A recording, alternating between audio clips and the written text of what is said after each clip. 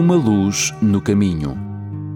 Uma Luz no Caminho é um programa semanal que estuda as Escrituras para encontrar as respostas para as questões mais difíceis da vida. Uma Luz no Caminho é um programa de fé e esperança que anuncia a breve volta de Jesus. Agora com você, o pastor Bill Santos.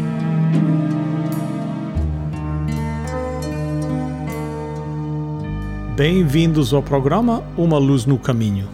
O meu nome é Bill Santos. Muito obrigado por estarem conosco.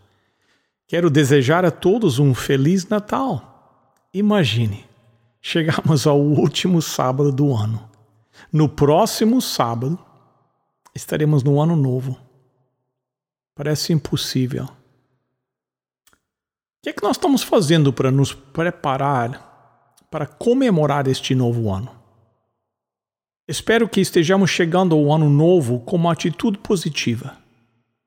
Diziam que Cristóvão Colombo, ele mantinha um diário em seu caminho para o novo mundo. A viagem não foi fácil, os homens estavam à beira do motim. Muitos deles queriam virar e voltar e abandonar a viagem. No entanto, todos os dias, a última entrada que Cristóvão Colombo entrava, colocava, escrevia no seu diário era: hoje andamos para o oeste. Espero que você tenha escrito em seu diário todos os dias deste ano passado: avancei. Embora não tenha sido um ano fácil, e alguns de nós tiveram um ano bastante difícil, ainda podemos seguir em frente. Se não fisicamente ou financeiramente, pelo menos em termos mentais e espirituais. Com a ajuda de Deus, este será o nosso melhor ano. Esta é a minha oração para cada um de vocês hoje. Com a mudança do ano, vamos conversar um pouco sobre o tempo. Quanto mais velhos ficamos, mais rápido o tempo parece voar. Quando você tem 4 ou 5 anos de idade, o tempo passa muito devagar. Imagine, desde hoje faltam mais 364 dias até o próximo Natal. Isso é uma eternidade quando você é uma criança, mas quando você chega aos 60, 70, 80, um ano não parece ser muito tempo. Outro Natal chegará antes que vamos perceber. Albert Einstein foi quem nos apresentou a ideia de que o tempo é relativo. Às vezes, sua teoria da relatividade foi reduzida a um exemplo de um jovem sentado por um momento em um fogão quente versus sentado por um momento no colo de uma garota bonita. Um momento pode parecer muito longo, enquanto outro parece muito curto. Bem, não foi exatamente isso que Einstein diz, mas ele mostrou que o tempo é relativo. Alguém já participou de um daqueles seminários de gerenciamento do tempo? O título sugere que podemos administrar o tempo. Esses workshops sobre gerenciamento de tempo são geralmente conhecidos por um nome diferente hoje, como lidar com múltiplas prioridades. Isso porque alguém finalmente descobriu que o tempo não é realmente algo que possamos administrar. Tudo que podemos esperar e fazer é administrar nossas prioridades dentro do tempo que nos foi dado. O grau de sucesso com que gerenciamos essas prioridades determina em grande parte o nosso sucesso na vida. A Bíblia tem algo a dizer sobre gerenciamento de tempo. No Salmo 90, no verso 12, lemos essas palavras: ensina-nos a contar os nossos dias para que os nossos corações se encham de sabedoria. Esse é um bom verso para decorar para este novo ano. Hoje, vamos ver na carta de Paulo à igreja na Galácia, ele fala do tempo.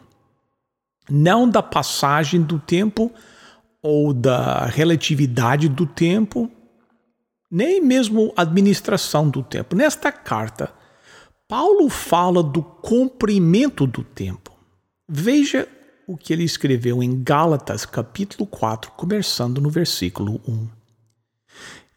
Estou dizendo que desde que os herdeiros sejam menores, eles não são diferentes dos escravos, embora sejam realmente os donos de tudo. No entanto, eles são colocados sob curadores e tutores até a data definida pelos pais. Da mesma forma, quando éramos menores, também fomos escravizados pelo sistema deste mundo. Mas quando o cumprimento do tempo veio, Deus enviou seu filho nascido de uma mulher e nascido sob a lei. Isso foi para que ele pudesse redimir aqueles que estavam sob a lei, para que pudéssemos ser adotados. Porque vocês são filhos e filhas de Deus. E Deus enviou o Espírito de seu Filho aos nossos corações, clamando, Abba, Pai. Portanto, você não é mais um escravo, mas um filho ou filha. E se você é filho dele, então também é um herdeiro por Deus. Que passagem importante, que passagem linda. Diz, mas quando chegasse o cumprimento do tempo, alguns preferem a versão que traduz assim, quando a plenitude dos tempos chegou. Ambas as versões estão basicamente dizendo que quando o tempo que Deus escolheu chegou, Deus enviou Cristo ao mundo. Cristo veio no momento certo, o momento perfeito da história humana. Deus já estava trabalhando há milhares de anos, trazendo as condições certas para o seu nascimento. Os profetas testificaram ao povo judeu que fora da linhagem de Davi nasceria um Salvador e o seu reino não haveria fim. Quando o Salvador nasceu, os judeus foram espalhados por todo o mundo conhecido. Em todas as grandes cidades havia uma sinagoga. Este foi o primeiro lugar que os primeiros evangelistas cristãos foram para proclamar a nova fé. Está claro biblicamente que não havia outra fé além da fé judaica da qual o cristianismo poderia ter sido originado.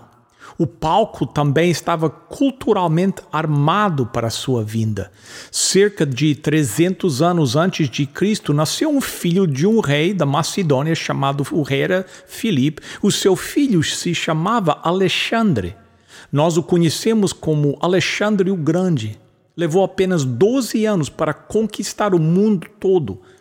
Ele espalhou a língua grega na maior parte do mundo civilizado. O grego se tornou a língua internacional pela qual o evangelho poderia ser comunicado. Nos próprios evangelhos, particularmente nos escritos de Paulo, podemos ver as influências da filosofia e do pensamento grego. A cultura grega quebrou algumas das barreiras do nacionalismo. A influência de Alexandre ajudou a pavimentar o caminho para a vinda de Cristo. Então veio o grande Império Romano. Os romanos forneceram um sistema de leis que possibilitou que o evangelho crescesse em relativa à estabilidade. Não muito antes do nascimento de Cristo, Júlio César construiu estradas que possibilitaram o comércio em todo o império. Essas estradas facilitaram a viagem dos primeiros missionários cristãos. O nascimento de Cristo veio no momento perfeito, mas quando chegou o cumprimento dos tempos, Deus enviou seu Filho, nascido de mulher e nascido sob a lei. Isso foi para que ele pudesse redimir aqueles que estavam sob a lei, para que pudéssemos ser adotados. Observa por que Cristo veio, para que possamos nos tornar filhos e filhas de Deus. Uma grande mensagem para nós a terminarmos um ano e iniciarmos outro. Por causa de Jesus, agora você e eu somos filhos e filhas de Deus.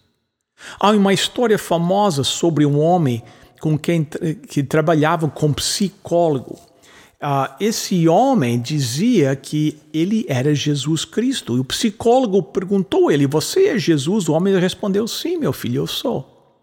Então o psicólogo disse, certo dia, então aguarda aí que eu já volto. Isso deixou o homem um pouco confuso. Depois de uns 3 ou 4 minutos, o psicólogo voltou segurando uma fita métrica Pedindo ao homem para estender os braços, ele mediu o comprimento dos braços, sua altura de cabeça aos pés. Depois disso, o psicólogo foi embora mais uma vez. O homem, que afirmava ser Cristo, ficou um pouco preocupado. Mas alguns momentos depois, o psicólogo voltou com um martelo, alguns pregos e um grande conjunto de tábuas. Ele começou a batê-las juntas em forma de uma cruz. O homem perguntou: o que você está fazendo? O psicólogo perguntou: você não é Cristo? Novamente o homem disse: sim, meu filho, eu sou. Então o psicólogo disse: então você sabe por que eu estou aqui e o que é que eu estou fazendo. De repente, uma onda de reconhecimento varou o rosto daquele paciente e ele saiu gritando: não sou Cristo, não sou Jesus. Dizer que somos filhos de Deus não é problema, mas dizer que somos filhos e filhas de Deus pode ser problemático para algumas pessoas. É claro que não estamos afirmando estar no nível de Cristo, mas também não somos vermes do pó. Somos eleitos de Deus, para usar outro termo que Paulo usou para nos descrever. Precisamos nos ver como Deus nos vê. Faria diferença neste ano em como vivemos as nossas vidas, porque nós somos filhos e filhas do Rei dos Reis. Em 2006, a ABC News publicou uma história sobre uma jovem chamada Sarah Culberson. Ela foi adotada 2 dias após seu primeiro aniversário. Sarah cresceu como filha mais nova em uma família unida em Morgantown, West Virginia. Sarah estava cercada de amor em sua casa, mas sempre se perguntou sobre as suas raízes. Como muitos filhos adotivos, ela queria aprender sobre os seus pais biológicos. Aos 22 anos de idade, ela decidiu começar a busca. Ela rapidamente soube que sua mãe morrera 12 anos antes de câncer. Sarah ficou arrasada. Alguns anos depois, um investigador a ajudou a localizar o seu pai biológico e junto com isso veio uma surpresa incrível. Sarah não era uma garota suburbana. Sarah era uma princesa. Seu pai, um membro governante da tribo Mende em Sierra Leone. Ele vivia na África. Por direito de nascença, Sarah era da realeza. Ela poderia um dia ser reconhecida como chefe supremo em um país que ela nem alguma vez viu. Conversando com Robin Roberts, da ABC News, no programa Good Morning America, Sarah diz que demorou um pouco para processar o choque de descobrir que seu pai biológico era um rei.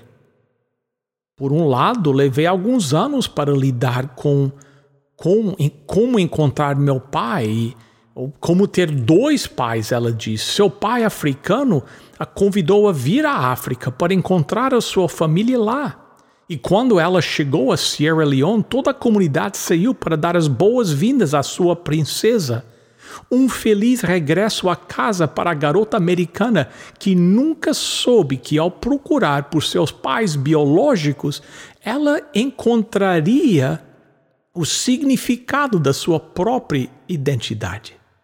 Eles foram incríveis, disse Sarah, lembrando-se de sua primeira impressão daquelas pessoas que ela encontrou na África. Haviam cerca de 200 a 300 pessoas lá para me receber.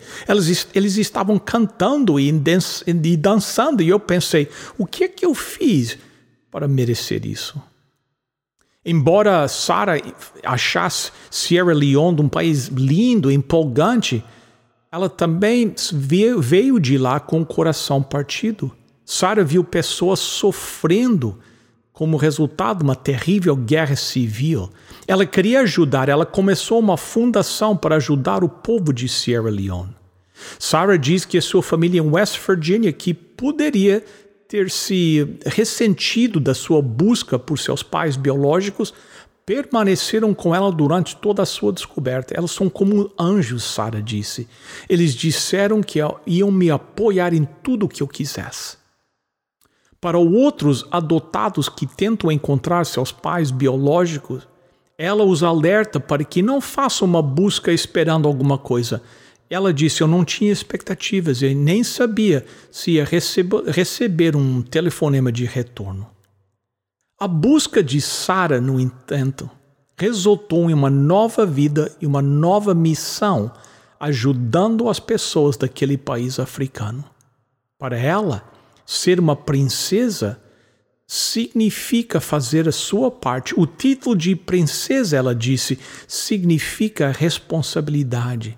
E é isso que eu estou assumindo. O título de princesa significa responsabilidade. O mesmo acontece com o título filho de Deus ou filha de Deus. Você e eu temos responsabilidades como filhos de Deus. Alguém se lembra daquela cena no filme Lion King, quando Simba, o jovem leão, é desafiado a voltar para casa e ser o rei que nasceu para ser? Simba fugiu do seu destino. A luta para enfrentar seu tio mesquinho era muito difícil, mas naquela cena memorável, ele que representa uma virada na vida dele, ele olha para a água e vê o reflexo sutil do seu pai, Mufasa, o rei. E Mufasa diz a Simba, você se esqueceu de quem você é? Olhe dentro de você, Simba. Você é mais do que se tornou. Lembre-se de quem você é. E essa é a mensagem de Paulo para cada um de nós.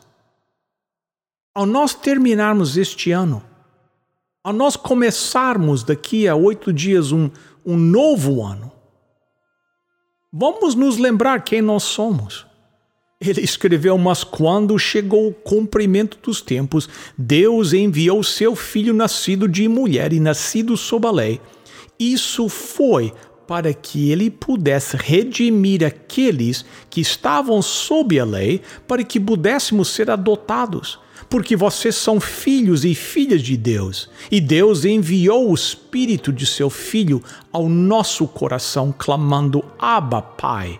Portanto, você não é mais um escravo, mas um filho ou filha. E se você é filho dele, então também é um herdeiro por Deus. Olhe para dentro de você. Você é mais do que você pensa que é. Por causa do que Cristo fez em nosso favor, nós somos filhos ou filhas do Rei.